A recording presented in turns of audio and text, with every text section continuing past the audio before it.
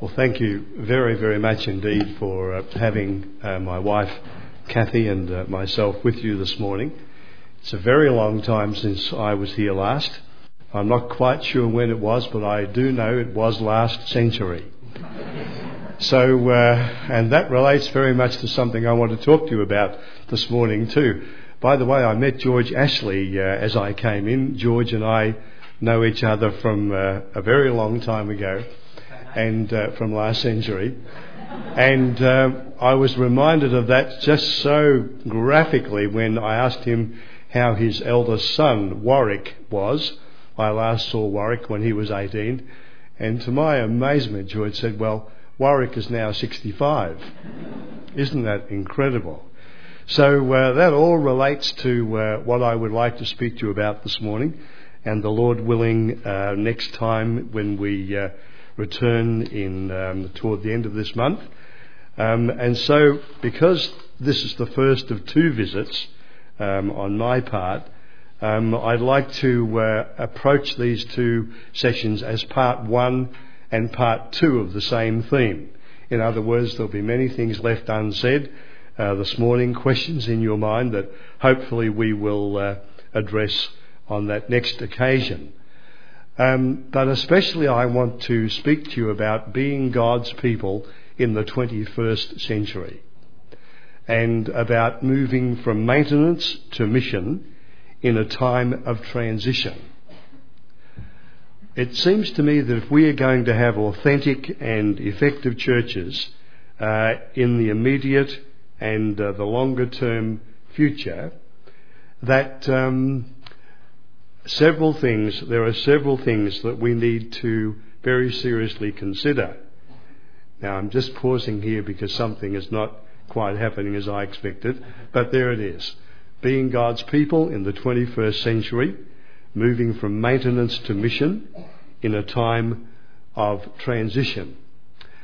And as we find ourselves in a time unlike that of any previous generation of Christians, it seems to me that one of the very, very important issues for us is that of understanding our times.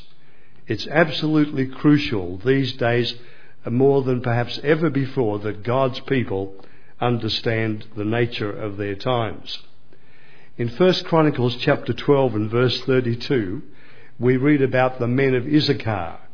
And of them we read, the men of Issachar understood their times, and they knew what God's people should do, which is exactly our need at this present time. Someone has well said that there are three kinds of people in the world. Some people make things happen, some people watch things happen, and some people wonder what happened. And I think many of us are in that third group. I met a lady like that the other week. She said, I know something's happened. I can see it in my children. I can hear it in my grandchildren. I know something has happened, but what? What? And many, many Christians in the Western world in particular are feeling like her. Now, it's only 12 years ago that we celebrated a momentous event, the beginning of the 21st century. And you may well remember that all around the world were massive celebrations, including huge firework displays. And we saw them on television, and there was a great deal of excitement.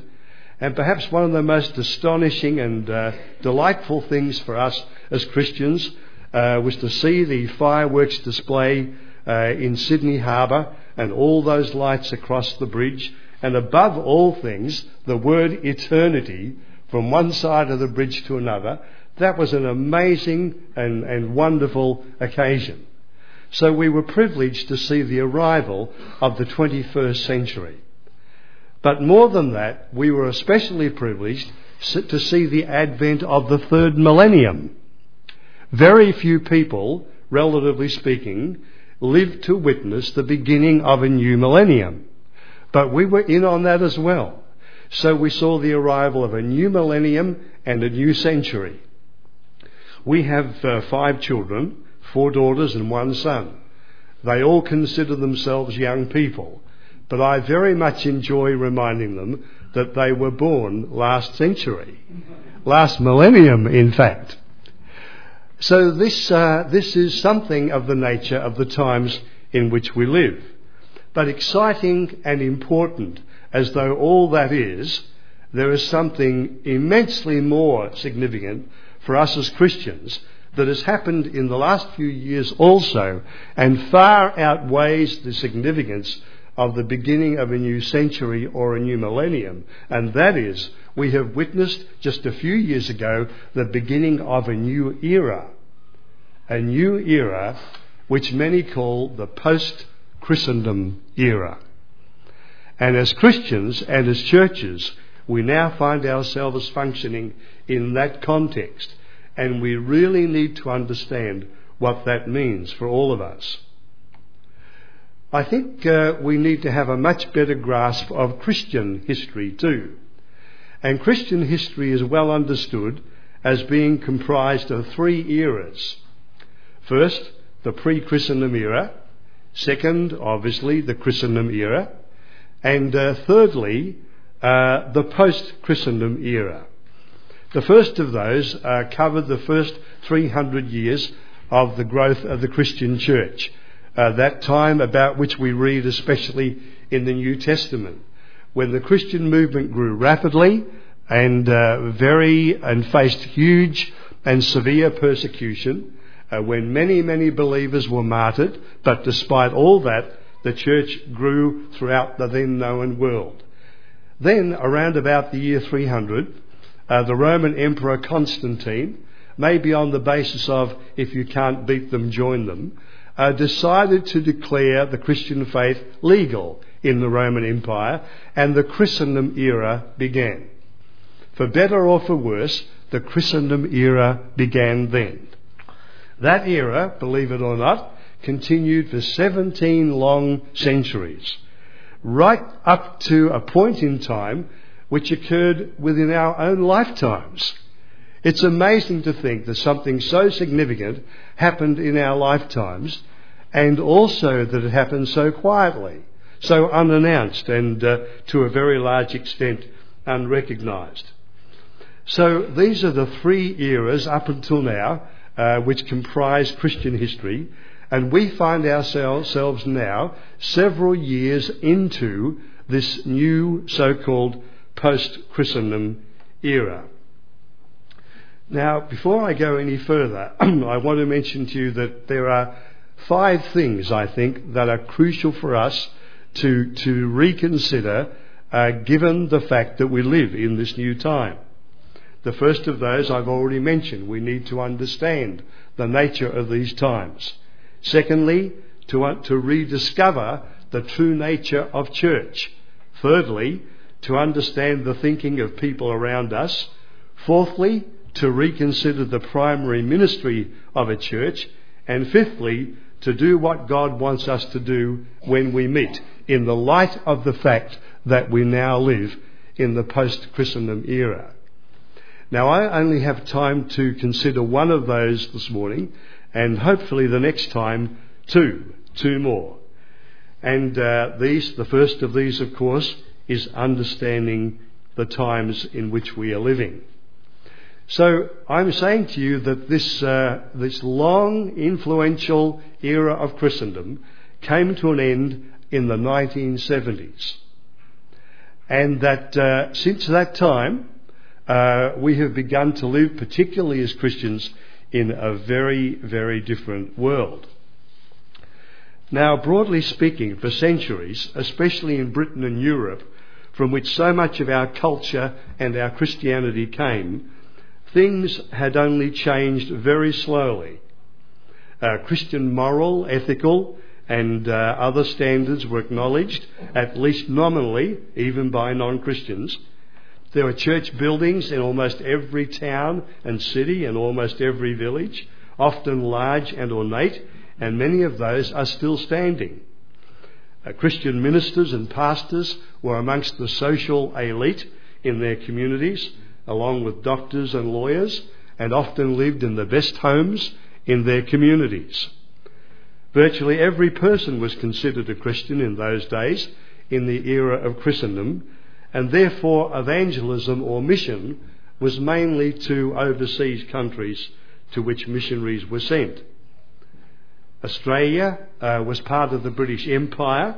There was a strong loyalty to the so-called mother country, and the monarch, the Queen, or the King as the case may be, was recognised as the head of the Church of England.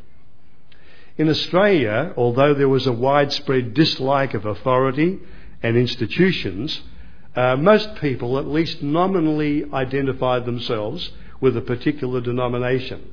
Most Australians in the era of Christendom were baptised, christened, confirmed, married and buried in Christian ceremonies in churches. During that era, churches were reasonably well attended, and most parents sent their children to Sunday school. Christian characteristics like honesty, fair play, respect, loyalty, fair dealing, trustworthiness were all widely valued. And a man's word, as we said, was his promise. Many business deals were done on the basis of a handshake. Christian churches were seen as community institutions and, in a sense, as part of the community furniture. My wife and I were having a cappuccino in a Gippsland town a little while ago, and I saw a graphic example of what I've just said to you through the window.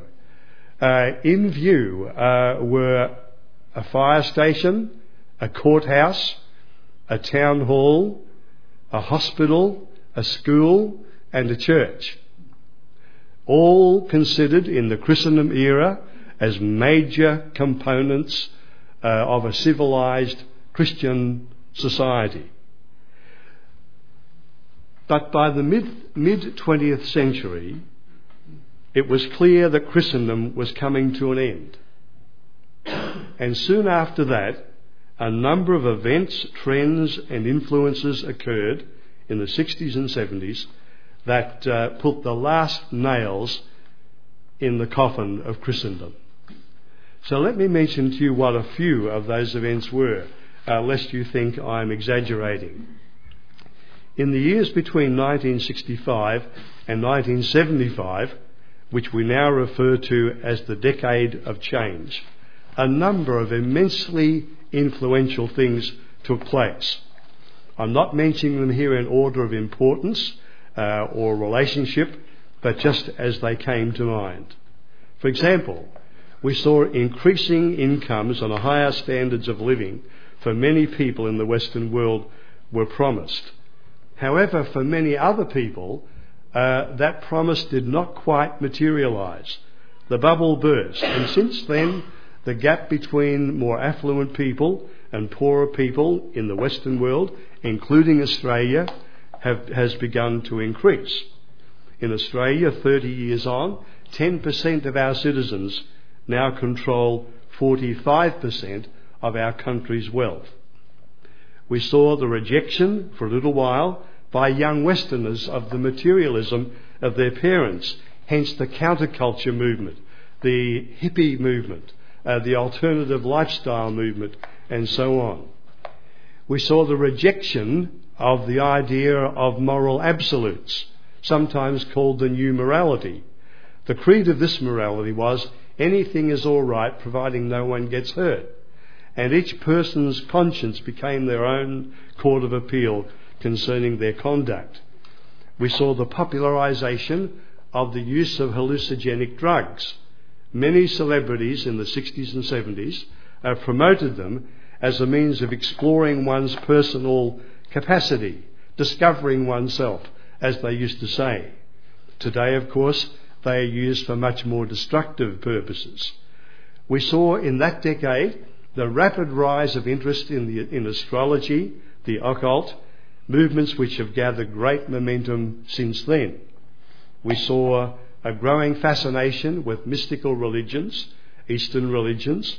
During this decade, thousands of young Americans, Australians, Canadians went to the East. Many people from our church, Truth and Liberation Concern, went to work with young Indians and Asians, found themselves working with young Australians, homesick, sick, broke, lost on the Pilgrim Trail. We saw, for better or for worse, in the same decade, the advent of rock music, a revolutionary new medium for expressing personal and global concerns.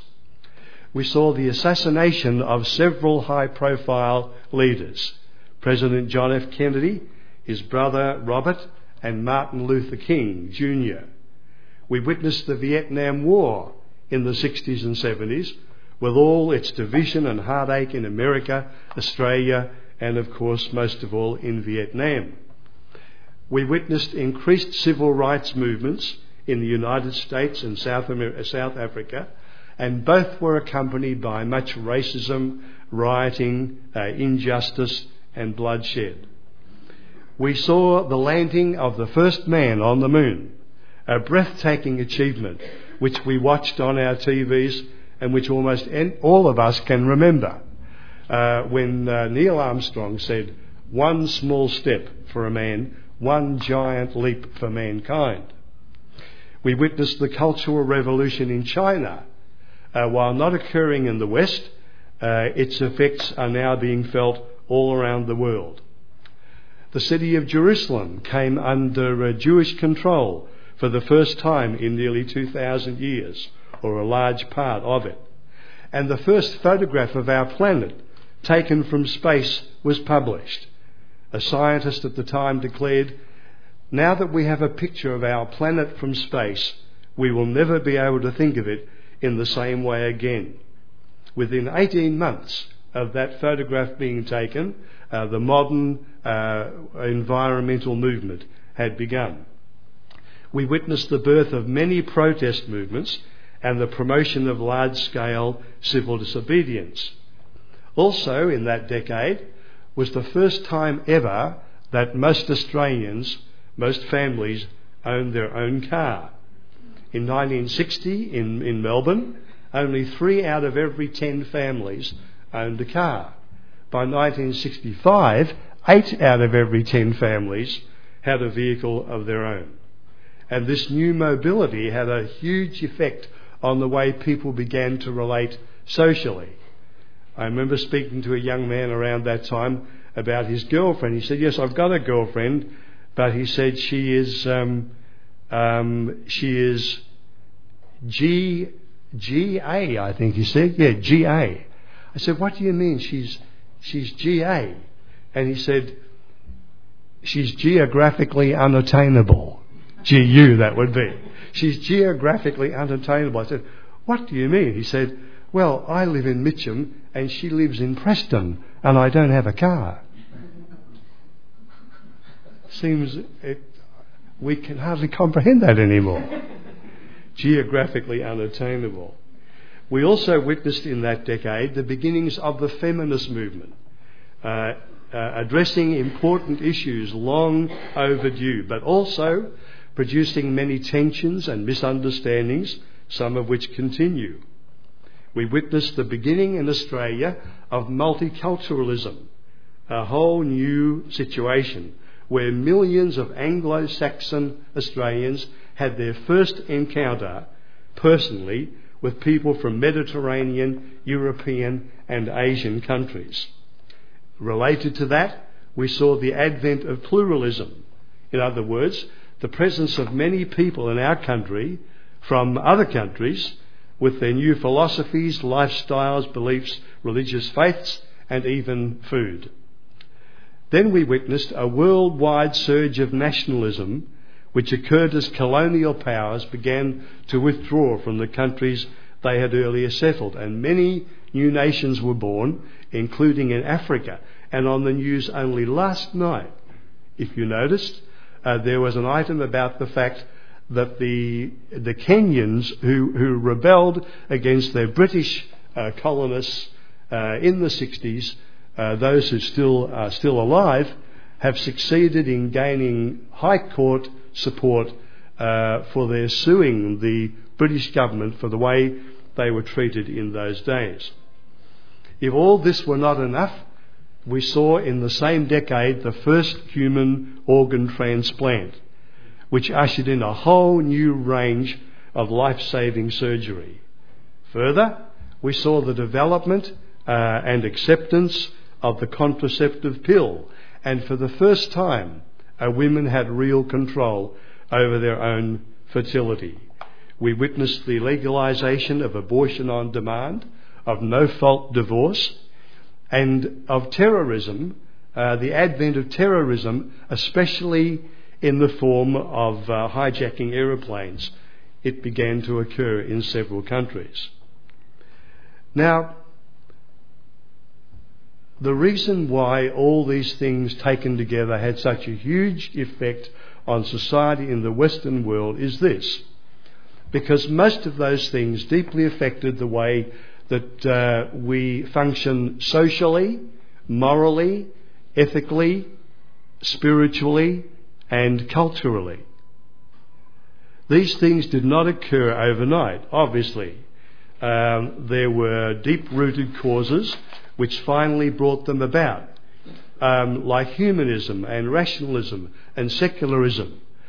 But they just burst into prominence in the 60s and 70s and converged and combined in such a way that they had a massive effect on Western society and really brought the Christendom era to an end. So this we need to understand, because it has many implications for us as Christian people. And furthermore, they had such a huge effect for three other reasons, because of three things that were developed just prior to the 60s. Number one, the advent of satellite-based global communications. Secondly, the introduction of the first international jet airliner. And thirdly, the beginnings in Western countries of television. Those three vastly improved means of communication and of travel caused the effect of those events and trends and influences to be spread around the world much, much faster than could ever have been the case before. Now, of course, all of that happened, important though it was, 30 or 40 years ago, which means we are 30 or 40 years now into this new post-Christendom era. And so much has happened since then. I won't try and detail it this morning, but I'll just mention a few words. The internet, computers, emails, mobile phones, Google, iPads, all the rest of it, social networks, etc., etc., etc., rapidly changing, profoundly changing the way that we communicate and relate to each other. Do you know that this week Facebook reached 1 billion users? If Facebook were a country, in other words, if those 1 billion were the population of one country, that would make it the third biggest country in the world after China and India. So all of this has happened since that decade of change in the 60s and 70s, as you know very well. But also more loneliness, depression, suicide, family breakdown, and a sense of meaninglessness and futility, and even in many cases, for many people, hopelessness. So what does all this mean for you and I as Christians and our churches? That's the issue we're looking at this morning. It's clear that many churches are struggling to continue in this changing world, struggling to adapt, rather, to this changing world. There are many demographical reasons why some churches are closing, because they were built in the horse and buggy days, and that's no longer appropriate. In our area, churches are becoming houses, and houses are becoming churches. That's happening a lot all around the Western world. But more significant is the fact that many relatively active and well-attended churches are also struggling with how to respond and understand such a rapidly changing world. So we shouldn't be surprised at their struggle, because this is the first time in Western history that this has happened. This new era is truly unprecedented. For example, never before have Christians found themselves following Christ in a post Christian era, rather a post-Christendom era. The fact that I just made that mistake reminds me of something I should remind you. It's not a post-Christian era, so let's not misunderstand. This is not a post-Christian era. It's not a post-gospel era. It's not a post-kingdom of God era. All that still stands. All of that is as relevant, as true, as factual, as wonderful, as important as ever it was. But it is a post-Christendom era. It is an era now in which we've left behind those 17 centuries in which the Christian faith and the Christian church was prominent and seen as a centre component of society, along with all the things that were a part of that. So, what are the implications for us, for we who follow Christ? First of all, this is the first time ever, literally ever, as I said, that Christians have found themselves seeking to follow Christ in a post-Christendom era. This has never happened before. In other words, these are uncharted waters. So if some of you who are younger think that some of the people here who are older are not coping with all this change very well, please be patient with them. Please be sympathetic to them, because this has never happened before. There has never been a previous generation of elders or deacons or pastors who've had to face this situation before. And if those of us, like me, who are younger, were in the same situation, we would struggle too. So bear patiently with those of your older leaders. Christian leaders in their 50s, 60s and 70s have never had to lead local churches and follow the Lord in a post-Christendom era. And there are other implications too. One or two I'd like to mention to you.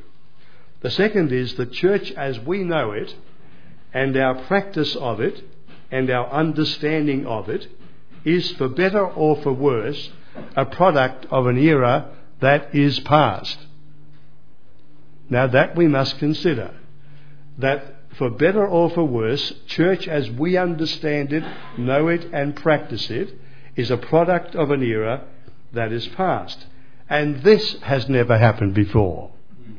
Now, I'm not saying that means that church as we know it and understand it and practice it is wrong because it's a product of an era that is past, but I am saying it is largely a product of a past era. And we need to think carefully about what that means. Thirdly, today members of our churches comprise members, younger and older, who are themselves the products of two dramatically different eras of Christian history. And this also has never happened before. Younger and older members of current churches are, for the first time ever, products of two drastically different eras of world and Christian history. And that has all kinds of implications about the way we hear one another, about the way we understand and relate to each other, about the kind of music we prefer, about what we think should happen in our meetings. Lots and lots of implications, which puts quite a bit of pressure on us as groups of God's people, which we need to understand in order to handle well and prevent them becoming means of division, which would be a tragedy, because younger Christians now never needed older Christians so much, and older Christians now never needed younger Christians so much. So we have to be careful not to allow the pressures and the outcomes of being products of two different eras to cause us to divide. Now, these are huge issues that previous generations of believers have never faced before. Perhaps you think it would be an idea to get John Wesley or Martin Luther or maybe Paul the Apostle to come and speak here next Sunday and make sense of all this and give us some guidance and advice and tell us what to do. Well, I'm certain that if you had John Wesley speaking here next Sunday, or Martin Luther or Paul, you'd have a record crowd. The place would be packed and more. But I also think that, strange as it sounds, we might be rather disappointed. I think that, for example, Wesley, whom God used to bring about such huge awakenings, would listen to us and look at our era and shake his head in great perplexity and say, I don't know what to make of this. This I've never seen anything like this before. Because he served the Lord in the Christendom era. And so did Martin Luther, whom God used to bring about the Reformation, an immensely important event.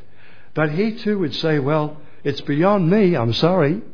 I've never seen a world like this. He too served the Lord in the Christendom era. And what about Paul?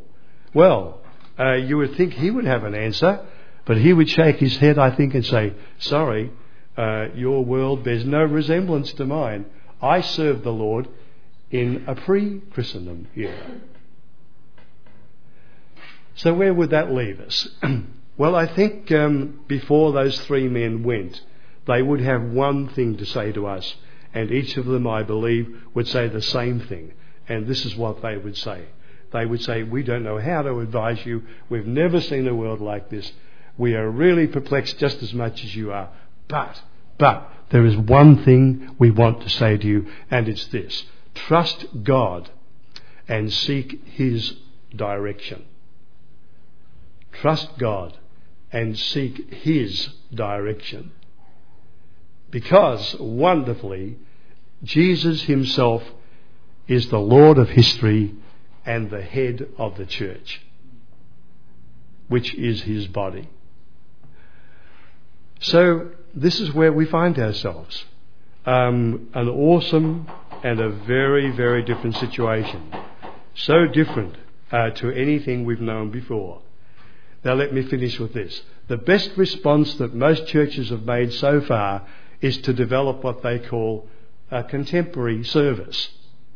More informal than the old ones, more professional in many cases when it comes to music and presentation, more user-friendly when it comes to building and layout, auditorium style, like you're going to have here soon, the Lord willing. All of that good, but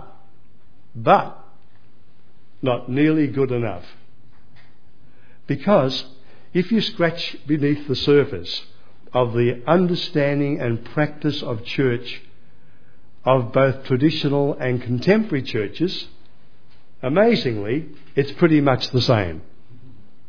In other words, both traditional and so-called contemporary churches still see church primarily as an event to be conducted rather than a people to be equipped. Still the same. Now that's not a new way of being church, which is so much needed. That's a new way of being church the old way. And we need much, much, much more than that in the post-Christendom era. So it's imperative, therefore, that we understand our times, and especially understand the challenges, the new challenges that brings to Christians as they seek to follow the Lord in their daily lives, and especially the challenge that it brings to younger people who are Christians. And maybe that's a clue for us as we think about some of the other issues, like what is the true ministry of a church, and what does God want us to do when we meet in the light of all of this, which, the Lord willing, we will consider when my wife and I come and meet with you again. So thank you, and let's bow in prayer. Father, we are astounded to ponder the world in which we have been called to trust you and to follow Christ. And we are astonished to discover that it is so very, very different from the eras that have gone before. Father, we know that you don't want us to be daunted and discouraged and just become defensive and negative. In fact, we thank you for the privilege, the enormous privilege of being your people and representing you at such a time. And we thank you for the enormous opportunities that it presents. But we do need wisdom, and we do need your help to distinguish between the things that matter and the things that don't, and the things that are truly appropriate and the things that are not. And above all, Father, we need your help to understand what it means to be your people day by day, what it means to be the church scattered as well as the church gathered, and what it means to be truly in mission rather than maintenance mode. Father, we look to you for your direction in all of these things, and we thank you for your goodness and kindness and patience with us. In Jesus' name, amen.